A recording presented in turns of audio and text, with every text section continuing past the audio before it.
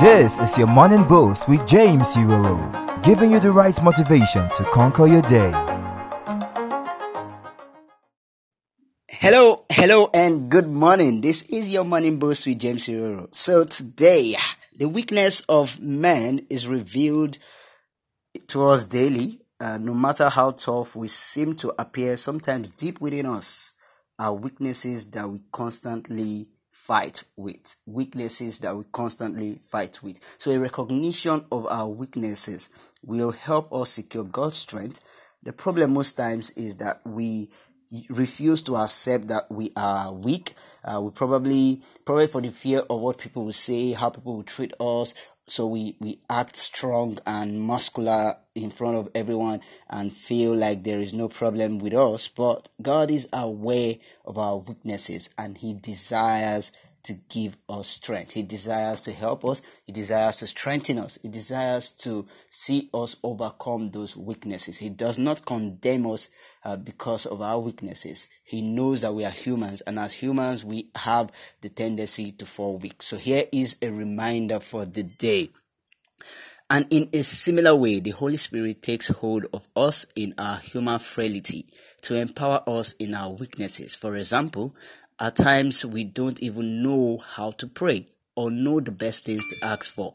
But the Holy Spirit raises up within us, super interceding on our behalf, pleading to God with emotional signs too deep for words to say. And that is from Romans 8:26, according to the TPT. That's the TPT version of that scripture. Romans 8 verse 26 is a remembrance for us today. It's our reminder for today that in similar way, the Holy Spirit takes hold of us in our human frailty. That is our human weakness. The Holy Spirit empowers us in our weaknesses. For example, we do not know what we want to pray or ask for, but the Holy Spirit Himself raises up the expectation, raises up the prayer for us, and He makes supplications on our behalf to God with emotions that we cannot even explain, right? We can't even explain it. So it's my prayer for you today that the strength of God through the Holy Spirit will find expression in your life. So I pray that you will find strength through the Holy Spirit, and I decree grace to overcome every weaknesses and renewal of strength through Christ.